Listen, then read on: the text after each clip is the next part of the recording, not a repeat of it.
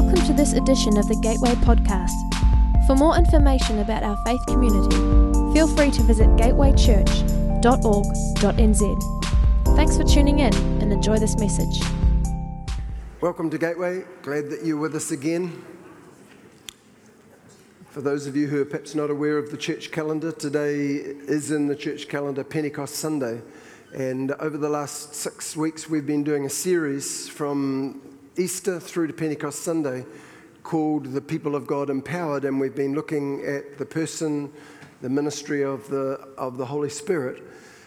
This evening, being Pentecost Sunday, I want to talk around the subject again. I'm going to go to a passage in Luke chapter 12, verses 49 through 51, which possibly is an unusual Pentecost Sunday passage, but you'll see why it relates as we go on. And I'm going to read to you just a few verses from the Moffat translation. Jesus is speaking to his disciples and he says, "I have come to throw fire on the earth. Would that it were kindled already. I have a baptism to undergo. What tension I suffer until it is over. You think I'm here to make peace upon the earth. No, I tell you, it is dissension."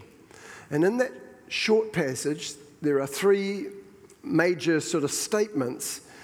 The first, Jesus is saying, I have this incredible passion to release fire upon the earth. One translation says, I can't wait to set the world ablaze. The second statement really is about the means by which this release of fire is going to take place. Something has to happen first before this release of fire can take place. And the third statement is the result of this release of fire. What was Jesus talking about when he said, I want to release fire on the earth? What was he referring to? What's this fire that he wants to set the world ablaze with? As I was thinking about it, it struck me that there's really probably only two major alternatives in terms of answering that question. The first has to do with judgment. Fire is a picture regularly through the scriptures of God's judgment. The second has to do with the person and the ministry of the Holy Spirit. Right back from the time when the children of Israel were in the wilderness and the fiery pillar was over the temple, or over the tabernacle rather, fire came to be a symbol of the Holy Spirit's presence. So one of those two alternatives probably are the main contenders for whatever it is that Jesus is talking about here when he talks about fire. I think actually we can rule out the first one. I think we can rule out the possibility that Jesus is actually talking about judgment in this passage because it doesn't square with Jesus' character, his mission, or his message to say that he's intensely passionate about setting the world ablaze with his judgment. Judgment isn't his passion or his purpose. Now, I'm not one of those people who would say on that basis that there isn't any judgment, that there isn't any hell or anything like that. I don't think the Bible teaches that. Ultimately, I think there will be judgment brought to bear on those who reject him and reject his message. But Isaiah chapter 28 talks about that judgment as being his strange act, his alien act. It's not something that he wants to do. Judgment ultimately comes because people force his hand in terms of their rejection, but it's not something he wants to do. And the purpose of his ministry and his atoning death was actually to give people a way out of the judgment that they deserved. It was, at least in one respect, to save us from judgment rather than to deliver us to it. So it strikes me that it's highly unlikely that Jesus is saying, I want to set the world ablaze with judgment. I think this reference in Luke chapter 12 is a reference to another fire that Jesus had a passion to release on the earth. John prophesied about it in Luke chapter 3, verse 16. This John is Jesus' cousin, John the Baptist. And it says in this passage, he answered them, all the people around who were asking, are you the Messiah? And he was saying, I'm not the Messiah. I come to baptize you with water. But he who is mightier than I is coming, the strap of whose sandal I am not worthy to untie. He will baptize you with the Holy Spirit and with fire. So John uses this word fire, this idea as well. And I think we see the fulfillment of John's prediction and Jesus' passion in Acts chapter 2, the day of Pentecost that traditionally and historically we celebrate today in the church calendar. When the day of Pentecost arrived, they were all together in one place, it says, and suddenly there came from heaven a sound like a mighty rushing wind, and it filled the entire house where they were sitting, and divided tongues as of fire appeared to them and rested on each one of them. So here's John's prediction, here's Jesus' passion. He's talking about the fire of the Holy Spirit that he longs to throw out onto the earth, as one translation says. He longs to set the world ablaze with his presence, with his Holy Spirit. Jesus' passion was to see people baptized in the Holy Spirit. This was the fire that he wanted to release on the earth. And he has incredible anticipation over this fire. He says, would that it were kindled already. He knew that release, by the way, the ministry of the Holy Spirit, would be the way that his life and ministry would be multiplied. When Jesus ministered on earth, he was limited to one place, one time. As a human being, he's subject to the human limitations of space and time. But when he goes, he said, I'll send you the Holy Spirit. And to the disciples in John, he said, and it's to your advantage that I go and that he come. Because when I go and he comes, he will take what is presently limited to one place and one time, and he will release it to many places through all of time. The Holy Spirit would come and multiply Jesus' life and ministry and spread it throughout the earth. He had great anticipation over that prospect. Verse 50 outlines the means by which this channel of release will transpire. There's something that has to happen before this can take place. The King James starts this verse with but. In other words, before this can take place, there's something else that has to transpire. And he says, there's a baptism that I need to undergo. Now, clearly he's not talking about water baptism. He had been water baptized 3 or 4 years, probably maybe 2-3 years before this, by his cousin John in the Jordan. He's not talking about water baptism. He's clearly talking about something symbolic that is like a baptism when he says, I have a baptism to be baptized with. And in Matthew chapter 20, we have a passage there where James and John make an approach to Jesus, and they are an ambitious couple, and they are wanting the top jobs in what they see as this fledgling startup company. And they ask for it. Can one of us sit on your right hand and one of us sit on your left? In verse 22 of that chapter, Jesus answers them, and he says this, you don't realize what you're asking. Are you able to drink the cup that I'm about to drink and to be baptized with the baptism with which I am baptized? He's speaking about the cross. He's speaking about the imminent suffering that he's about to undergo, and he describes it as a baptism. The cross is a baptism. We still use that phrase colloquially in our language. We will sometimes describe an event as a baptism of fire. You know, when perhaps a sports star is introduced in his debut event and he gets a tough time from the opposition, people will sometimes describe it as he had a baptism of fire, something incredibly intense, incredibly difficult, incredibly hard to endure. Jesus is talking about the cross in this kind of way. He's saying, before this fire that I long to release on the earth and set ablaze can take place, atonement has to be made. Reconciliation has to be effected. There's got to be the cross.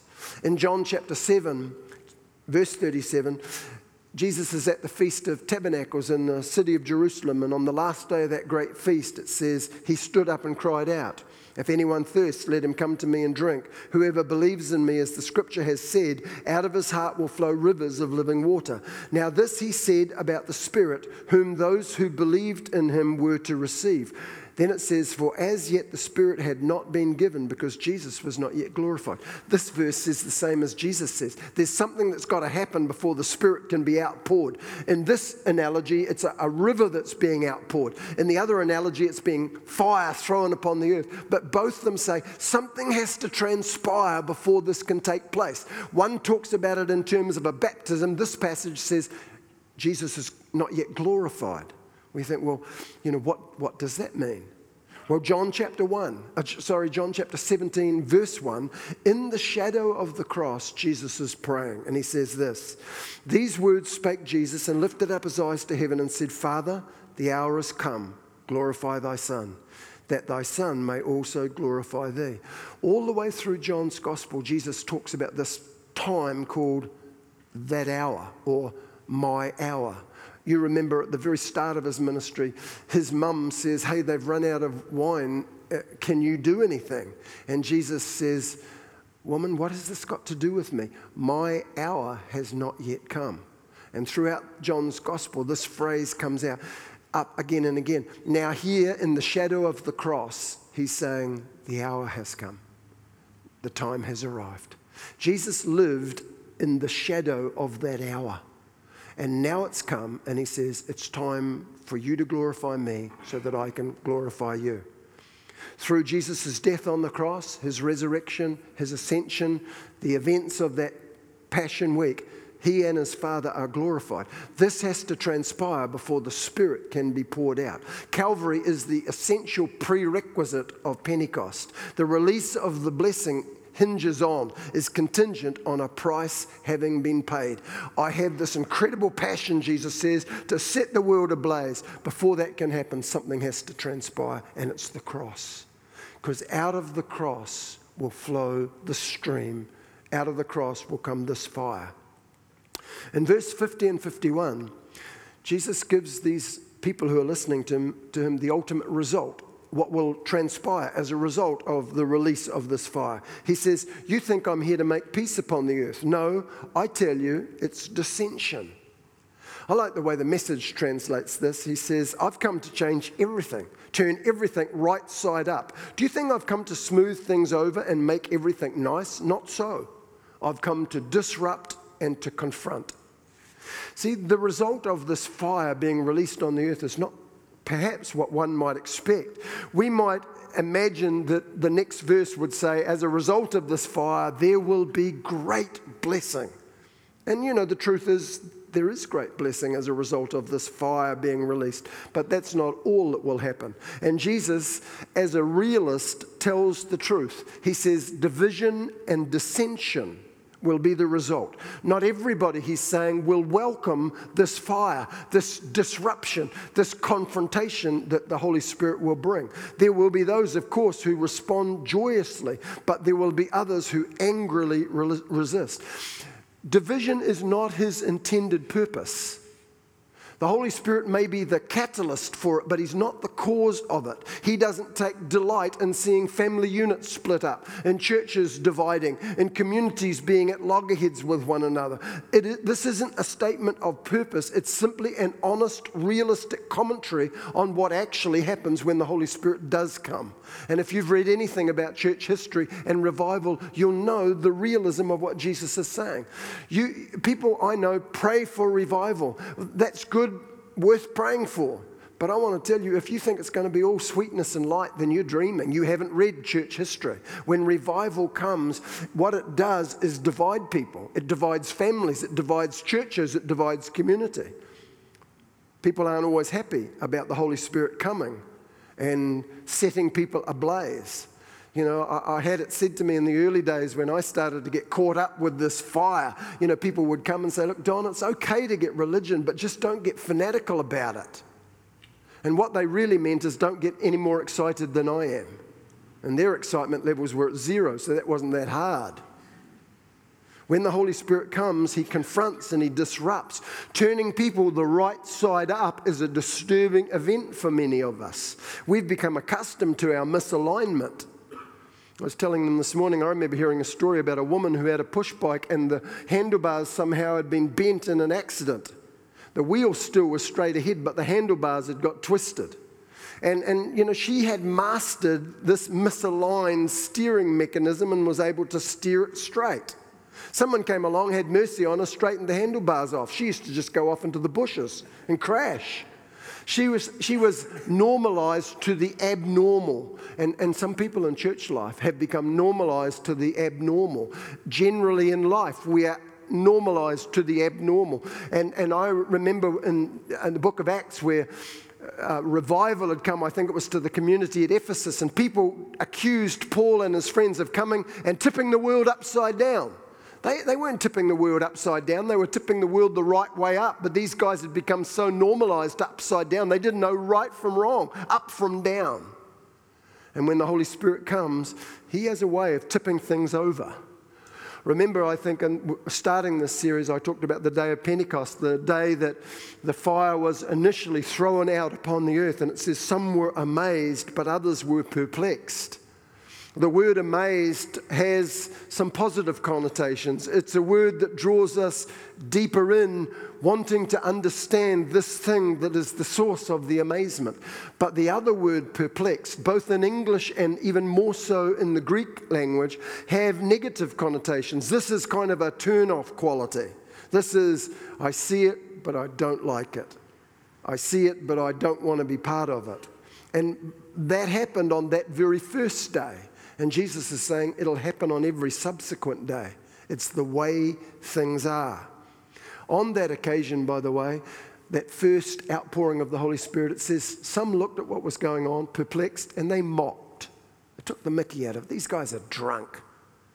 Others, though, saw something more profound, listened to Peter's sermon, were deeply convicted and said, what do we do to be saved?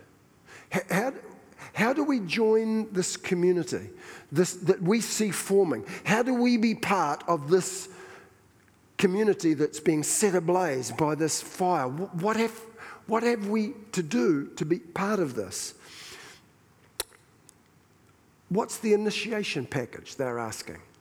Most of the people that are listening are Jewish proselytes. They were probably Gentiles. If you read the book of Acts, from many nations, many of them were proselytes. They were Gentiles who had become Jews. They'd been attracted by the monotheism of Judaism, and they'd rejected paganism, and they'd entered into the Jewish community. And to do that, there were some boundary markers. You couldn't just turn up and keep turning up. If you were going to enter this community, there were some boundary markers that took you from outside to inside. And one of them was, for the males at least, circumcision.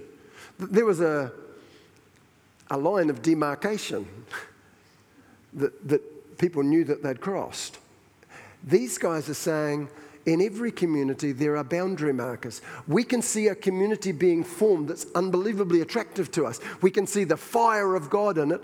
How do we get into this community? Peter answers their question, and I'm interested in his answer, because he seems to me to be saying three things. The initiation package involves three things. He says, repent and be baptized, every one of you, in the name of Jesus Christ for the forgiveness of your sins. You will receive the gift of the Holy Spirit. For the promises for you and for your children and for all those who are far off, everyone whom the Lord our God calls to himself. As you unpack that passage and as you compare it with other passages in the book of Acts, it seems to me at least that there is three parts to the boundary marker event of what we call conversion, of stepping out of that community and into a completely different one. And they are these: repentance and faith. Turning from something, turning to someone. That's what repentance and faith is about. The second thing he says, and you need to be baptized. There is baptism in water. And then he says, and you will receive the gift of the Holy Spirit. I don't think there are two things there. I think there are three. There is this turning from and to. There is being baptized in water. There is this thing that is called in the scripture the baptism in the Holy Spirit. In the New Testament, when people entered this community, those three things tended to happen in close proximity. On some occasions, there was a short space of time between them. For example, in Acts chapter 8, Philip goes down to Samaria, preaches to the people there. They believe, there's great joy in the city. They turn from something to someone. They are baptized in water, and yet they wait several days for an apostolic team to come down from Jerusalem to introduce them to the third part of that initiation package, the baptism in the Holy Spirit. See what it says in Acts 8. When the apostles in Jerusalem received the report that Samaria had accepted God's message, they sent Peter and John down to pray for them to receive the Holy Spirit. Up to this point, they'd only been baptized in the name of the Master Jesus. The Holy Spirit hadn't yet fallen on any of them. They'd been baptized. Obviously, if they'd been baptized, Philip recognized they'd turned from something to someone. They're ready for baptism, and yet the third part of that initiation package, didn't occur until the apostles came. There was a break of several days before that whole initiation package was true for the people of Samaria. In Cornelius' household in Acts chapter 10, Peter's preaching to those that have gathered. He's in the mid-stride explaining to this group of non-Jewish Gentiles the gospel, and suddenly they all start speaking in tongues. Peter is taken aback initially, but he recognizes that somehow in the midst of the sermon, they have turned from and to, and the Holy Spirit is poured from heaven on them. They are speaking in tongues and prophesying, and he later says, I couldn't withhold baptism from them. They experienced the same things that we did on the day of Pentecost. These guys are genuine believers, he explains to the church council. And so I baptized them. So the order of the three things sometimes seems to, be one and then the other, or simultaneously and then another one added in. But those three seem, at least in my reading of the New Testament, to be the initiation package, the boundary marker that you need to step out of that community and into this one. When I talk this way, almost invariably there are people present who get perhaps a little confused at the separation that I'm making between repentance and faith, inviting Christ into your life, turning from something to someone, and then saying, but there is something else in terms of receiving the Spirit. Because most of us have been taught that when you open your life to Christ, He comes in by His Spirit and takes up residence in you. He's now dwelling in you. That makes you a Christian. So their question is, since He's come, how can you not have Him? How can there be another experience in which you have more of Him? How can you talk about receiving a person that you've already received? And it becomes confusing for them. Let me just say a couple of things about that, and I want to answer that question. How can you have more of the Holy Spirit when you already have Him? By asking you another question. But let me set it up by reading a story from Acts chapter 19. Paul comes to Ephesus, and he finds a group of people there that are obviously believers at some level. Paul is immediately alerted to the fact that something's not quite right with them, so he asks them pointed questions to kind of ascertain where they're at. And this is what he says to them. The first thing he said was, did you receive the Holy Spirit when you believed? They said, we never even heard of that. A Holy Spirit, God within us? Well, how were you baptized then, asked Paul. In John's baptism. That explains it, said Paul. John preached a baptism of radical life change so that people would be ready to receive the one coming after him, who turned out to be Jesus. If you've been baptized with John's baptism, you're ready now for the real thing, for Jesus. And they were. As soon as they heard of it, they were baptized in the name of the Master Jesus. Now, the implication clearly is that they've repented, they've turned from and to. Paul says, you're ready for baptism. He baptizes them. Okay? This is going to take some time. I don't know how long. Maybe it's only minutes. Maybe it's an hour. Maybe it's a couple of hours. But there's a time gap here from their point of turning to Jesus and saying yes, being water baptized. Then it says Paul puts his hands on their head and the Holy Spirit entered them. From that moment on, they were praising God in tongues and talking about God's actions. Now, just think about this. If you've been told, and I have, and actually I believe this, when you open your life to Christ, the Holy Spirit comes in. The book of Romans says if you don't have the Holy Spirit, you don't belong to Him. So the moment you turn in repentance toward Jesus, He does come and take up residence in your life. But if that's all there is about this receiving the Spirit, then Paul's question, did you receive the Holy Spirit when you believed, is a nonsensical question. It's the same as asking, did you receive the Holy Spirit when you received the Holy Spirit? And he's clearly not asking that. He's saying, look, I know at some level you've already begun the initiation process, but I want to know, has there been the full release of the Holy Spirit in your life? Did you receive the fullness of the Holy Spirit when you believed? He clearly believed, and I think it's illustrated by the events of this text, that it was possible to have faith in Jesus, it was possible to be baptized in water, and yet not to have received the fullness of the Holy Spirit that is part of this initiation package. Well, you just say, Don, that just is confusing to me. How can you have more of a person who's already dwelling within you?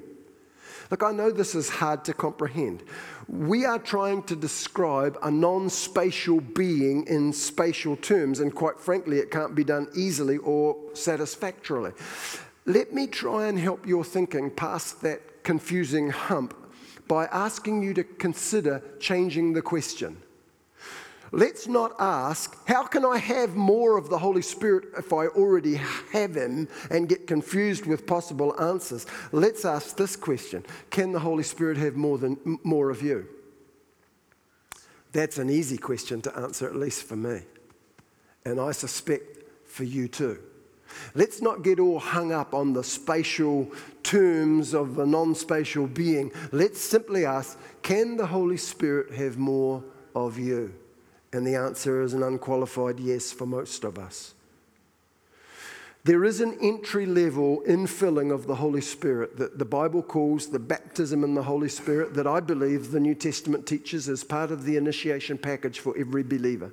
You know, the tragedy of the church is that we've separated those three things, and we've said to many people it's okay to have number one, repentance. Turn from something to somebody. He comes to live in your life. You're going to heaven. And it's almost like so many people have settled for the minimum requirement. They've said, well, that's all I want to do. I just want to get to heaven. And if that's what will get me to heaven, then I'll step across that line. So we have huge numbers of evangelical believers who would say, I'm born again, I've turned from and to, but whose lives completely lack any sense of dynamic and power. And they're actually quite happy there, because all I want to do is pass the end exam. I want fire insurance. But as I said to you this morning, or to those of you here, I made the comment, I don't know that heaven is going to be a comfortable place for a lot of people. Heaven is a place of the intense glory and passion of God, However you interpret heaven to be. Let me just say that the new heavens and the new earth, if you want, it's going to be a place that is ablaze with God's passion and glory. And people who have decided on the minimum and think that with a hate-filled heart or a debauched character, I've nevertheless been born again and I'm going to heaven, I suspect you'll be incredibly uncomfortable in heaven, because I wonder that the fires in heaven might be actually more intense than the fires in the other place. The fire of God's holy passion. And if we aren't orientated to that and want that, then I'm not so sure that heaven's going to be a comfortable place for a lot of people. It's a thought worth thinking. God doesn't want us to have the minimum. He wants to cast fire on your piece of earth, this piece of earth, the piece of earth that constitutes your life. He wants you ablaze with it.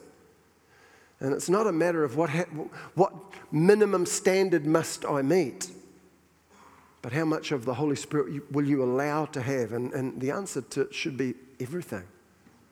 You gave everything for me, I give everything back to you.